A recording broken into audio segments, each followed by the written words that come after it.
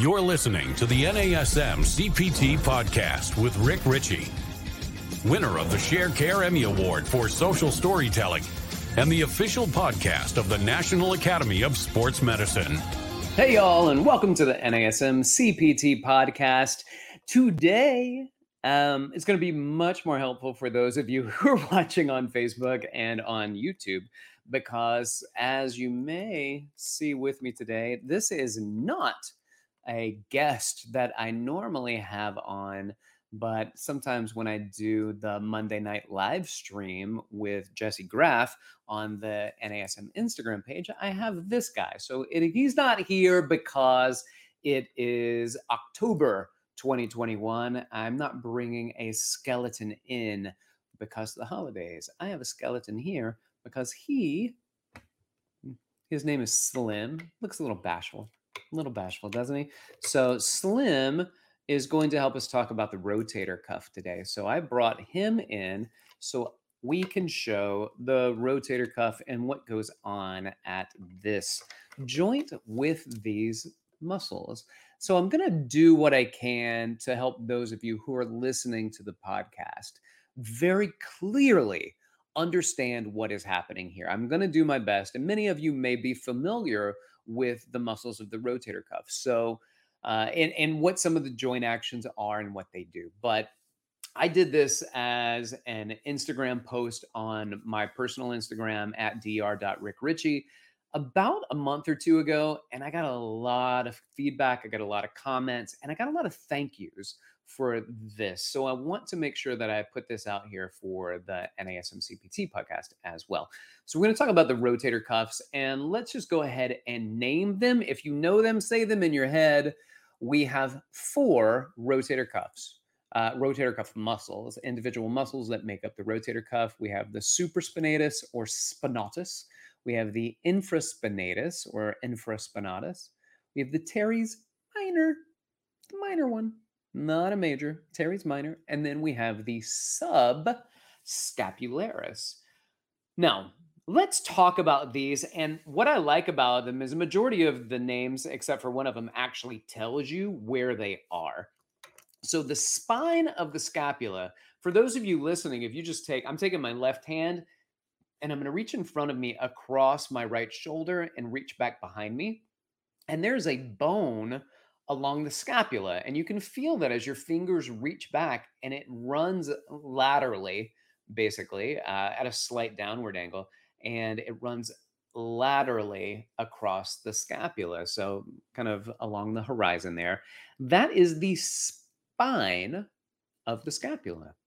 The spine of the scapula. So you have a muscle that is supraspinatus, and you have a muscle that is infraspinatus. So the above muscle, the supraspinatus is, and you can feel that, reach back there, palpate the spine of the scapula, and then just go right above it and press down. And most people, as you push that, you go, oh, that's where my traps are. And that is true. That is where your traps are. And underneath your upper trap is, in that canal there, is your supraspinatus. And what happens is if you keep going laterally, you're going to get to a point where the clavicle, the collarbone, and the scapula, shoulder blade, connect.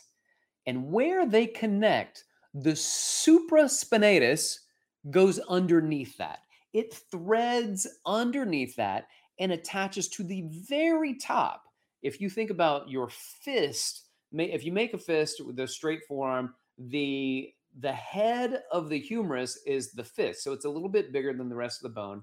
And these muscles are going to attach right at the very, very top of the humerus bone. All the muscles in the rotator cuff are going to attach really high up on the humerus bone. So they don't have a great lever. They don't have great leverage.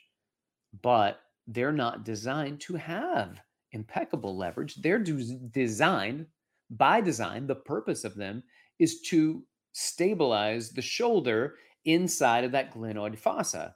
They are very important to what we refer to as arthrokinematics. And if you haven't listened to the episode on arthrokinematics, it it aired just the previous episode to this one, and I wanted to make sure we put those together. So these muscles are very important to arthrokinematics, the rolling and the gliding, not so much spinning, but there's a slight spin arm that takes place there. But the rolling and gliding of the humeral head inside of the glenoid fossa. Now, this is a ball and socket joint, not to be confused with a ball in socket joint, because those don't exist, but also because it's called a ball and socket joint, and it is not um, it's not like the hip. The hip is like connected in there, but the humerus is very much like a golf ball on a golf tee. It just kind of sits with a big round head on a very, very small convex surface, and it doesn't actually connect like a Lego. It doesn't just click into place. So it's got to have these rotator cuff muscles that hold it there. So we talk supraspinatus. Supraspinatus. Now there's infraspinatus. So if you go back, reach over your shoulder. I'm using my left arm, reaching in front of me across my chest, and then reaching over onto my scapula. I touch the spine of the scapula, and then underneath that, there's the infraspinatus. And there are some really good trigger points on that one for me. So, I feel that some referred pain to the front of my shoulder. That's not a nerve pain. It's not a shooting pain. It is a trigger point, which trigger points can be a referred pain where you push on somewhere and you feel it somewhere else. So if you've ever had somebody like rubbing on your shoulders and you're like, oh my goodness, I feel that in my tooth for some reason. Like there's just these referral pains that take place. And so I'm pretty significant there. So that is the below the spine of the scapula that you can palpate. That is below or infra the spinatus, the spine of the scapula. So that's the infraspinatus. And then next to it, and it's a similar joint, same joint actions, in fact, but a smaller muscle called the teres minor, not to be confused with the teres major. The teres major is the lat's little brother. It does everything that the lats do at the shoulder joint. It doesn't cross down into the thoracolumbar fascia, so it does not address the lumbopelvic hip complex like the lats do. But the teres major is the lat's little brother. The teres minor is like the partner of the infraspinatus. So, and then we'll get into in a moment what those things do. And then there's another rotator cuff known as the subscapularis. Subscapularis. Sub is below, not infra as in high and low, but below as in underneath. So this muscle is actually underneath the scapula. It's in between the rib cage and the scapula. All right, so let's talk about what, first of all, let's give this a little acronym that people use to help remember. So it is SITS, SITS, supraspinatus, infraspinatus, teres minor, and subscapularis. SITS is a nice little mnemonic to help you remember that. Supraspinatus, let's talk about what it does. Based on joint action, so it goes from the spine of the scapula and attaches to the greater tubercle of the humerus, right at the humeral head. And it is responsible for initiating abduction. So that abduction in the frontal plane, it starts to initiate that movement. Well, a month ago, I had a guy that came in, was referred to me by one of you who listened to this show, and this person lives in New York City. So thank you so much. And as I was working with him and I was doing a few assessments, one is just reaching his arm out to the side, couldn't do it. And I immediately was like, you are not the client for me. Have you gotten imaging done? Have you gotten, so generally what happens if we are concerned that there is a rotator cuff issue, ultrasound is a good means at which a physician will look into it. And x-ray is always good to see if there's arthritis, because we don't immediately jump to it and say you've torn your rotator cuff, right? So it could be a inflammation of the tendon. It could be a tendonitis. It could be an arthritis. So it could be inflammation of a tendon, could be inflammation of a joint. And then an MRI can also give you some very detailed information, but a lot of times a ultrasound and an X-ray will at least exclude a few other things, so you don't have to go into that big thunking cave that most people have no desire to spend any time in.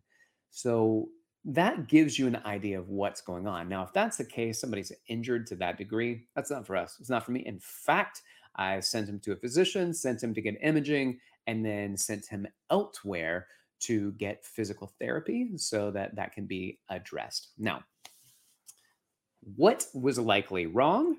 His inability to move his shoulder sideways. He was able to lift it frontways in front of him. He wasn't able to abduct it. And the supraspinatus is an abductor. It initiates abduction and then allows the deltoid to take over. He wasn't getting that. So I immediately think, well, maybe there's something wrong with the supraspinatus. Now, that is abduction. There are the two other ones, the infraspinatus and the teres minor, which are below the spine of the scapula. And they do external rotation, lateral rotation. And they have also what's called a caudal glide or an inferior glide. Inferior and caudal are the same, two different words that mean the same thing, inferior and caudal, which means away from the head. So when you see people doing these lateral rotations, and they might use a band or they might be using the cable machine or lying on their side even and using a dumbbell. People standing upright and using a dumbbell side to side, that one has never made any sense to me because the resistance is not against the external rotation. So you want the resistance pulling you into medial or internal rotation, and then you move out. You do not want to do heavy weights with this. You don't need to be focusing on hypertrophying these muscles and get them to be super strong because their goal is not to be muscularly developed. Their goal is to stabilize the humeral head inside of the glenoid fossa, the shoulder joint. Luke, I am your fascia.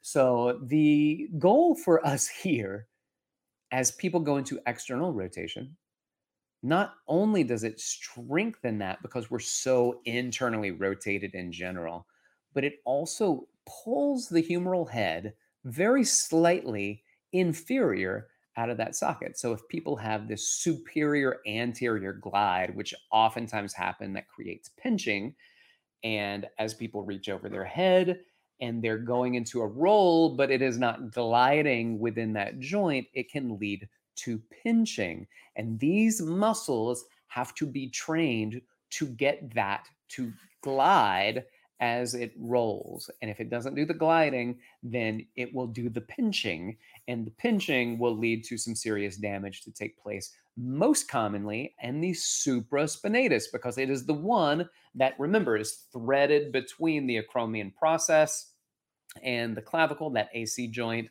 And so as you reach overhead, it's the one that gets pinched. So the external rotations can allow for a caudal glide. So now we've got supraspinatus does abduction, infraspinatus teres minor does external rotation.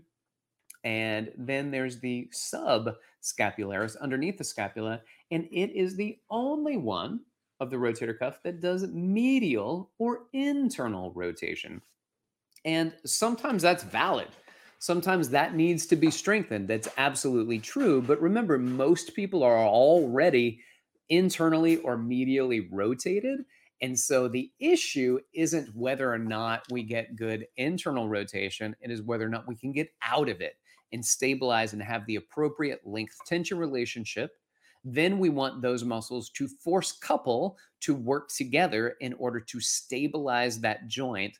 And then they have to go into the appropriate arthrokinematics, not ab and adduction, external rotation, internal rotation. They have to do rolling, spinning, and gliding, the theoretical concept that goes along with arthrokinematics, how the joint itself moves. And we need that roll and we need that glide in order for our movement to take place at the rotator cuff, and the rotator cuff muscles are there for us. Now, they all do individual jobs: abduction, supraspinatus. External rotation, infraspinatus, teres minor. Internal rotation. So external rotation, supraspinatus, teres minor. Internal rotation, subscapularis. What do they do as a job? Stabilize the shoulder joint. I tell people it's kind of like a goalie in soccer. A goalie in soccer can jump up, they can reach sideways, either way. They have a big goal that they're trying to do, but what is their job? What is their job? Keep a ball from going in the goal. That's their job. So they have different actions, but their job is to keep the ball from going in the goal. Rotator cuff has different actions, but its job is to stabilize the humeral head within the glenoid fossa, to keep the head of the humerus inside the shoulder joint and to roll and glide appropriately. All right. There are a few little tests that people can do. You can do as a trainer. And, our goal isn't diagnostic with these things, not a diagnostic test, but these are assessments that we can do and go, yep, something's wrong. So one of the things that you can do is you can just take your arms up, like freeze, right? And then you put your arms up in the air. So you're in the frontal plane and then just reach overhead. And if you reach overhead or your client reaches overhead and they just can't do it because it hurts, something's wrong. Something's wrong. It's not just reaching overhead. Sometimes they can reach overhead, but as they lower the arm back down, something's wrong. Clicking is not necessarily wrong. Pain is always wrong. Pinching is always wrong. So if you get pain or pinching going on, something's an issue. Need to get it checked out, and not by a personal trainer. And not by a personal trainer that goes, "Oh, I'm really good at shoulders," right? Like that's not who we are. It's not what we do. We send people out to their physical therapist and the licensed professional that can help to diagnose these things. And a lot of times the physical therapist are going to send people out for imaging anyway. So giving them over to their physician is probably the best and most correct first step anyway. Another thing that you can do, it's called an empty can test. Just taking the arm out, kind of scapular, and then internally rotating as if you're pouring out a can of soda as you rotate down, and you are abducted and you're kind of scapular plane, but frontal plane as well, and internally rotating at the shoulder. And if that elicits some pain, then this is time. You gotta send them out and get them checked out. It doesn't mean you can't train them the rest of the session, but you might just be doing legs and abs. You might be able to do some arm stuff, but stay away from the shoulder stuff. Remember, just because somebody's in pain someplace doesn't mean you can't train them any place.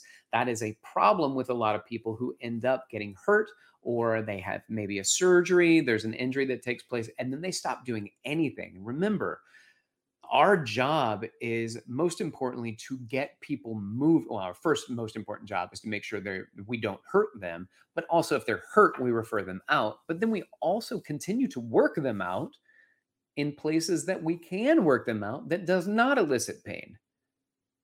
So let's take advantage of the opportunity that shoulder might not work for them. Hey, you feel anything in the shoulder? We're done with it. Let's not do it. So we're going to avoid anything. Maybe refer to a physical therapist and say, what can I not do? And they'll probably say, I don't know. I haven't seen them. So you may need to work with a physical therapist to do that. If you don't have a physical therapist buddy, get one.